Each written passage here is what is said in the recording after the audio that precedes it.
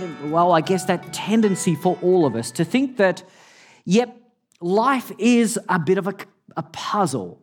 There is a code to be somehow cracked or discovered. And if only that can happen, then everything will map out perfectly for us. I wonder if that's the attraction of films like Hunger Games and so forth, and there's been a spate of them, haven't they, along a pretty similar theme, where there's been some sort of an oppressive foe, and essentially life is this fight or this struggle against an oppressive foe. But there's a clue, there's a key, there's a code. And if you just get a hold of that, whether it's some magical power, whether it's some moment of enlightenment, if you can get a hold of that key, that clue, if you can crack the code, then you just may survive. You may even be able to overthrow the oppressive regime, and you may even be able to thrive at this thing called life. Those movies and that sort of a theme has a wide appeal, doesn't it? And perhaps it's not that far from the truth. When The Matrix came out, I'm not sure how many years ago, but it was kind of revolutionary in the sense that it seemed to suggest that beyond the world taken for granted, there was another layer of life. And if we could just understand the existence of that layer, the oppressive forces that worked against us from coming to comprehend it, and if we could somehow undermine it, crack the code, discover another way to do life, then all would be well. It's a common theme, and I think again and again, it hits on something that's real for all of us, and that is to believe that life, this challenge, this journey, this thing called life, which doesn't come easy to any of us, that there is a clue out there. There is a code. There's something that we're all missing. And if we could just latch hold of that, all would go well for us, and maybe for many others as well. Well, I wonder if the Bible has anything to say about that, and particularly whether there has been such a person to crack the code apart from the obvious Sunday school answer of Jesus. And yes, he did have a habit of cracking codes. He's very, very good at it. But I wanted to look at a different figure tonight, that of David, who of course started out as a wee shepherd boy but became the greatest king of Israel. We're starting a series in 1 Samuel. We're looking at the anatomy of a leader. What does it mean to be a leader in God's eyes? But I wanted to have just a quick look tonight at what might have been the key to David's success, what made him Israel's greatest king, what made him a household name, what made him a story to be told from generation to generation. As we look at the life of David, what is there that we can take away tonight that might help us understand clues to life, keys, how it is that we might crack this code and be a people that can prosper? In 1 Samuel chapter 16, verse 1, I'm going to just cut right to the chase and not hold you in suspense at all. Samuel goes right to the heart of the matter. He records that moment when the Lord speaks to him and he says, "How long will you mourn for Saul, the previous king, the failed king?" The Lord says to Samuel, "I have rejected him as king over Israel. So now, fill your horn with oil and be on your way. I am sending you to Jesse of Bethlehem. I have chosen one of his sons to be king."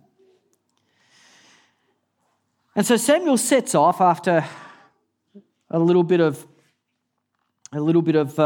arguing there with the Lord. He sets off to do this. He doesn't know which son, and through a process of discovery, he finds out that it's the one most overlooked, the youngest of Jesse's sons. It's the one called David, at least up to this point, a shepherd boy.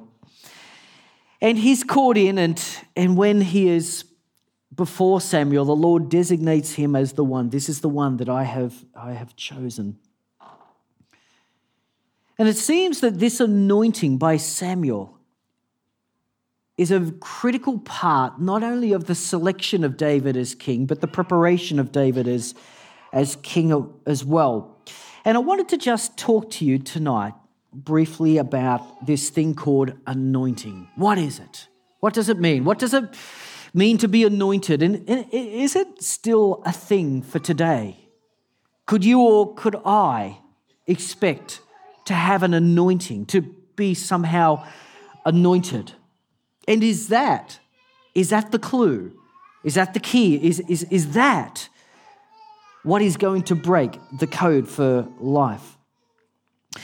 In the Old Testament, there's not that many references to it, but when somebody is anointed by oil, the first sense we get of the importance of this is in Exodus. God is breaking the nation of Israel, who are now growing to be a vast nation, up into various tribes, and he designates one particular people to be priests. These were the Levites. And they, as part of their being called apart and to be marked as God's special servants, part of that process is to be anointed with oil. And so they are marked as being a holy people. The other is in Leviticus 14, and it's a very, very different group of people altogether. You have the priests who have been anointed for this special service, this special task. In Leviticus 14, you have almost the opposite. The priests within Israel would have center place, a very important position. In Leviticus 14, a very different people is being addressed, a people who are not even on the inner of Israel. In fact, they're not even inside Israel.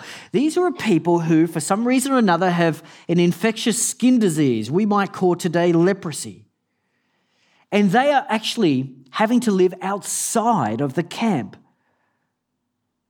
They would have to wear a mask over their faces. They would have to cry out, leper, leper, when anyone is in earshot. They lived a very, very lonely existence away from friends and family. There was no cure for this disease.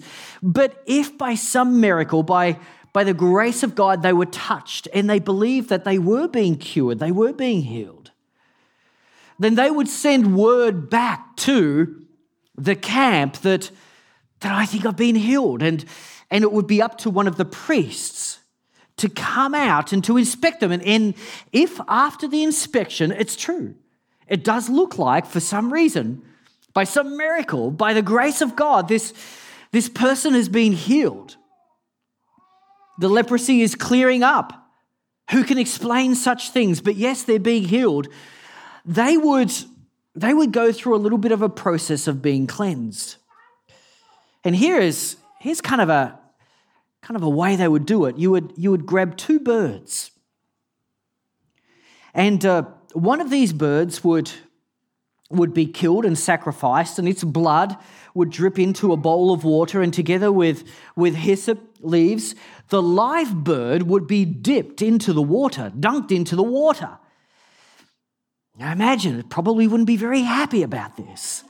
So when it comes out, be flapping its wings, you can just imagine, and it would sprinkle all of the water, and yes, the blood of the first bird, whose life has now passed, would sprinkle over this person as a symbol of their cleansing, that by sacrifice they have been cleansed. And then the second bird would be set free. It lives. Now, for somebody who had been sick with leprosy, who probably expected to die from it, and actually probably expected to die a lonely death, away from friends and away from family, there was really no hope for such a person. For that person to now all of a sudden be healed, it really would be like I was like that dead bird. I was as good as dead. But look, now, actually, I've been given a second chance. I'm like the bird that lives, the bird that has just been set free. I've been given a second chance. Wow, how blessed am I? And that person too, just like the Levitical priest who has been set apart for a special position, that person who had been healed and set apart for life, they too would be anointed with oil. They are the two within the Old Testament most significant anointings with oil that we have. In the New Testament, we have some similar examples. We have in Mark chapter 14, verses 3-9, Jesus himself is anointed with oil for a special position, for special service. On this occasion, he's anointed with oil because he is going to serve the purposes of his Father by going to the cross, dying on behalf of mankind and taking your sin and my sin upon himself. That's what he would do. That was a special service, a special position that only he, as the Son of God, could uniquely fulfill. For that, he was anointed with oil. But it seems also in the church, the early church, that there were other occasions, a little bit like the other Old Testament example in James chapter 5:14, where if somebody's sick, if they're ill, if they are not well, then they are to ask the elders to come around them and to use oil and to bless them and to pray for them. We actually did that this morning in a very, very special service. We invited families with children who were not thriving. Some of them had allergies, others had serious tumors on the brain. We invited all of them to come back, and actually that's why there's a little bit more room at the front this evening, because this morning it was filled with people. And we had a very special time of anointing those little ones and blessing them and praying for their health, just as James commands us to do. There's another occurrence in Hebrews chapter 1, verses 8-9, where through the anointing of oil, it becomes a symbol for gladness and well-being. So it seems that anointing by oil is a way of indicating that somebody has been marked by God, marked for God, for his special purposes, and that person is or will be the recipient of grace from heaven. That God, in his graciousness, will reach down and he will touch them in a special way. Touch them and anoint them and prepare them and equip them for a special position or some sort of special service, or touch them, anoint them, and heal them and help their well-being so that they can be all that God originally intended them to be. Either way, it seems that anointing with oil becomes a symbol, a very beautiful symbol for somebody who has been marked by God, marked for God, touched by the grace of God. And interestingly, in the Old Testament, we don't do this in the New Testament, but in the Old Testament, this is the way they would do it. Firstly, they would take oil, and whether it was the priest or whether it was the leper who had been healed, they would take oil and they would firstly touch their right ear. Then they would touch their right thumb, and then they would touch the big toe on their right foot. We don't do that very often today, do we? Has anyone done that today? I don't know. I thought the chances were slim. It's a bit of an odd thing. What is it symbolizing? What is it saying? Well, by the time you've touched the ear, the thumb, and the toe, you've kind of covered the whole person, haven't you? From, as we would say, from head to toe. The whole of the person has been anointed with oil.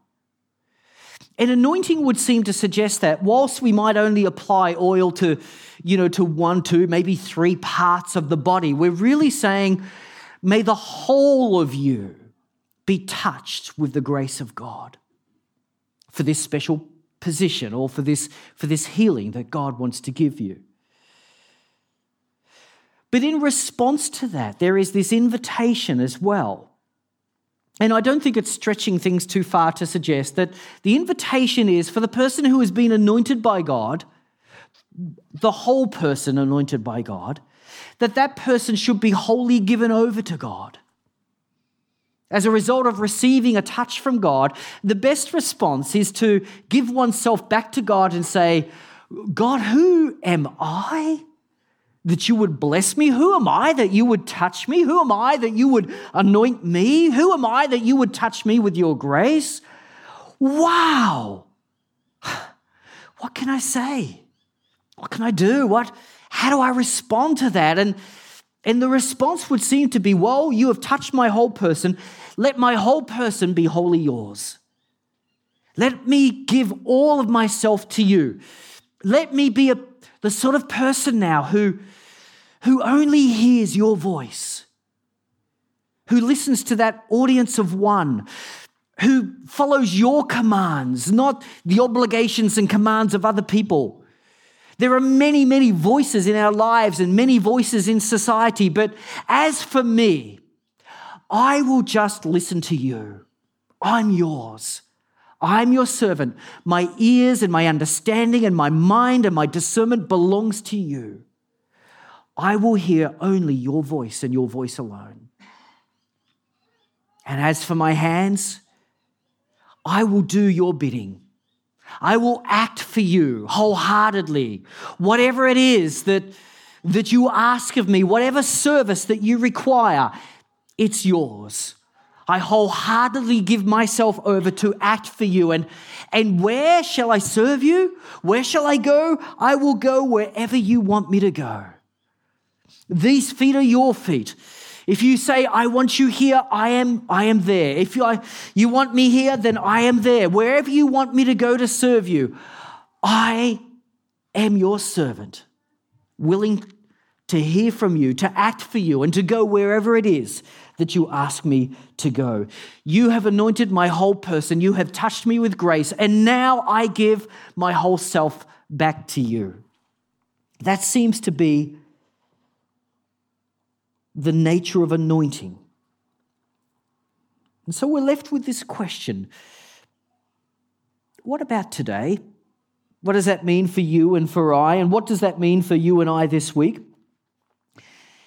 In 1 John chapter 2, the Apostle John in the New Testament here now is talking to the church, a bewildered church, mind you. He's one of the last of the apostles. And into the church is creeping all sorts of weird teachings, to be quite honest. And as one of the last of the apostles who can testify to the death and resurrection of Jesus Christ, in that he was there, he saw it. He was literally there when Jesus was crucified. He saw the empty grave and met the risen Lord. He was one of the last apostles who could actually say that and say, yeah, I saw it with my own eyes. You can call me a liar, you can do whatever you want, but I was there. And now, as kind of like a patriarch of the church, a church that is in disarray, that has been persecuted and scattered, a church with which false teaching and so forth is infiltrating the flock. I just want to call him a super shepherd because I love John. This super shepherd has this incredible encouragement that all will be well. And what is it? It's this. He is writing to people who have been anointed. They have been touched by God's grace. He writes, but you have an anointing from the Holy One. Chapter 2, verse 20. And all of you know the truth. He goes on, and in verse 24, he says, as for you, see that what you have heard from the beginning remains in you. And in verse 27, the anointing you received from him remains in you, and you do not need anyone to teach you. Now, that doesn't mean you just quickly all get up and go out now, as if you don't need anyone to teach you. What that means is that the Spirit of God will be your teacher. There are various instruments within the body of Christ that he may use from time to time. But every now and again, I might get something wrong. It happened once. No, I was wrong about that. It's never happened.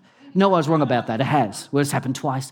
I might get something wrong from time to time. But the Holy Spirit will be your teacher. That's my confidence as pastor.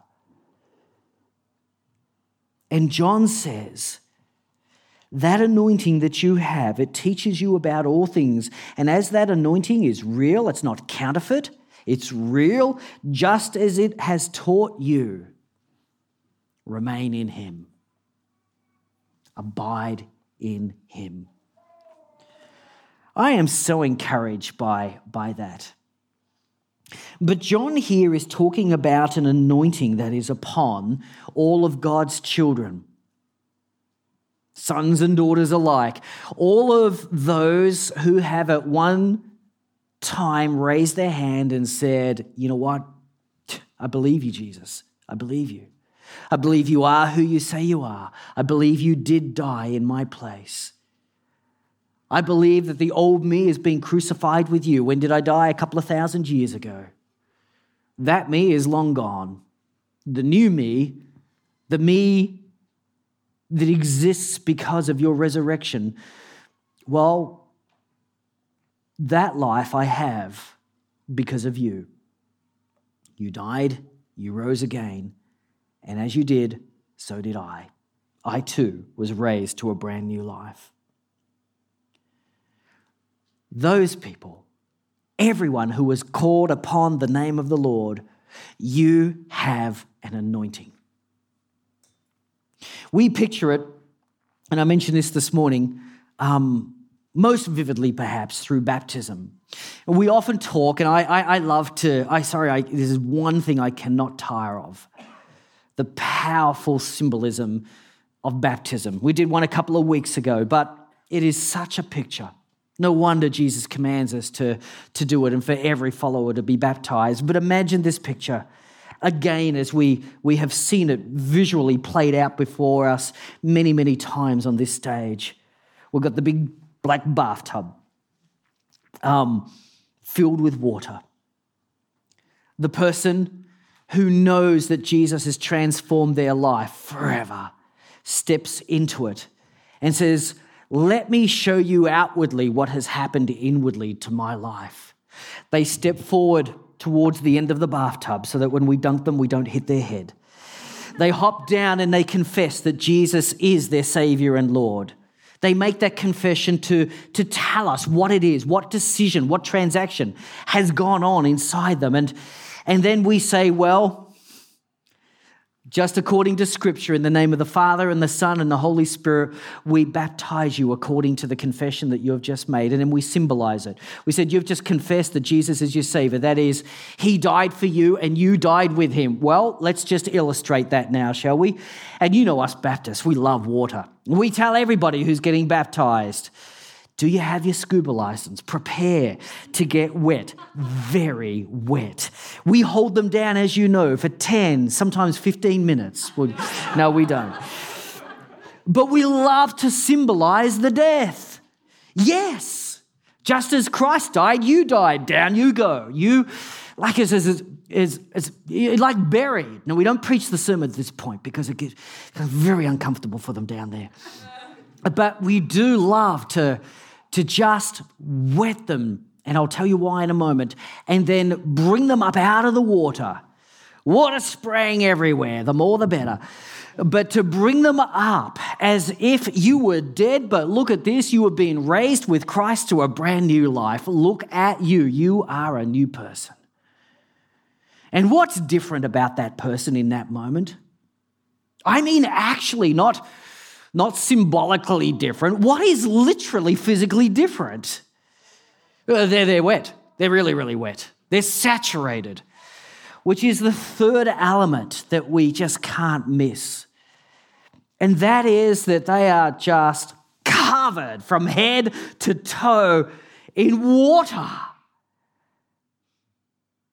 Just like being covered from head to toe with the anointing of God. It's like this is a bath full of grace. And we have just watched somebody die to their old life, raise up to a brand new life. Now they are born again, but they are different. They are wet. They are covered in water, just as we believe inwardly they are covered in grace. That's the anointing that all of God's children have. If you are his child, that's the anointing that you have upon you. The problem is that the symbolism disappears because we quickly take a towel and so that we can be sociable afterwards, we dry off. We change our clothes even. Crazy. And the next day we go to work or school or uni, wherever, in dry clothes, and we're missing the symbolism. But the inner reality is the same. You have an anointing upon you, and you now know the truth that has set you free. That anointing is real, and it is upon you. It is as if you have been like a sponge in a bucket of water. You have been dipped into God. And just as you bring out the sponge and it's soaked and dripping wet, is the sponge in the water or is the water in the sponge? Is Christ in you or are you in Christ? Both are true, yes? You have now been united with Christ, saturated in grace, enabled to live a very, very different life. The code has been cracked for you. So perhaps one last thought on anointing for tonight will be, okay, it's anointing in the Old Testament, anointing in the New Testament. If you are a believer in Jesus Christ, you have that anointing upon you. Is that it? Because in some Christian circles, we talk about more, greater anointing. Maybe even we use terminology like a second baptism. What is that about?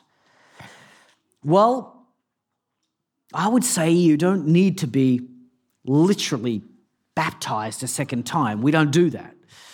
The symbol only needs to be made once and for all. But is it possible that there can be a fresh touch of the Spirit of God upon the life of a Christian? I would say yes. Is it possible that in the day-to-day monotony of life and busyness and so forth, God gets pushed out, and a little bit like a glass of water that sat on the bench and was full a week ago is now just diminished somewhat because of the evaporative effects of life? Is it possible that our cup may no longer be overflowing? I'd say yes. Is it possible when Paul says that we should be filled with the Holy Spirit, and it's in the present continuous sense, meaning that somehow it's a once and for all, but an ongoing kind of a deal? Is it possible that like cups of water, we are designed to be permanently placed under the tap, where the filling of God's Spirit is kind of a permanent experience, helping us to overflow for all time, always aligned with Him, always experiencing His presence filling us and overflowing and flowing out to others? I'd say yes. I'd say that's a brilliant way of thinking about it.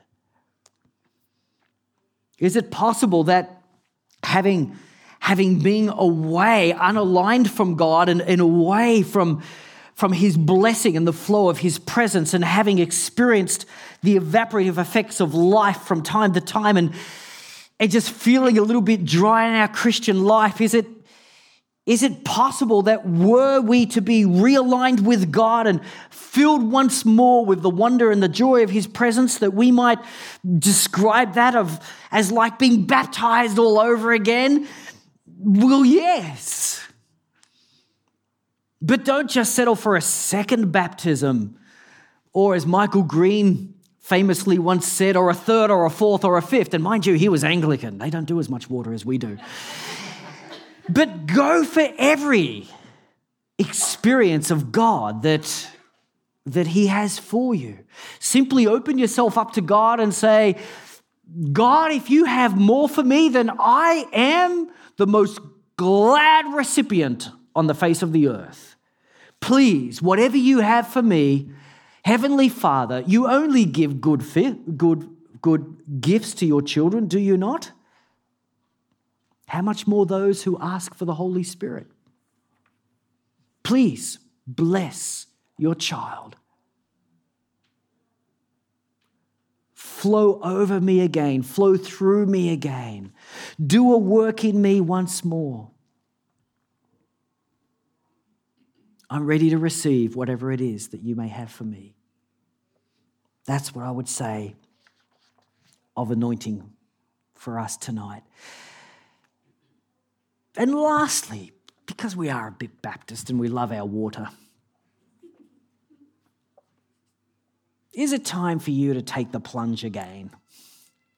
Has it been a while since you truly encountered the touch of God's grace upon your life in its fullness? Do you secretly suspect, although you know Jesus has cracked the code for life, do you secretly suspect that somehow you may have drifted and there's more for you than what is your current experience?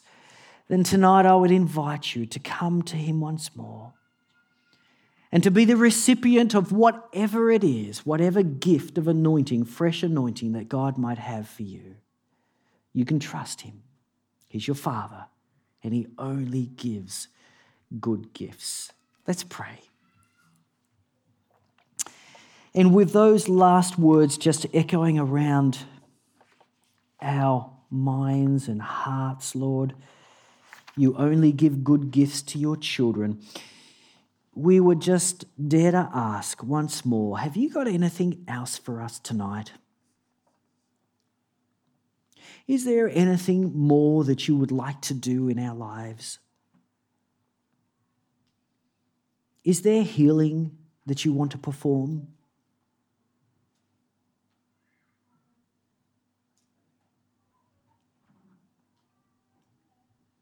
Is there a special service that you would like to call us to and empower us for?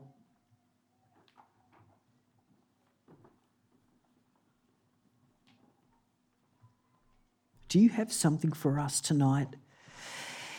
And if you have never yet called upon the name of Jesus, perhaps our little mini explanation of the gospel, the good news of Jesus Christ tonight has struck a chord in your heart, just perhaps.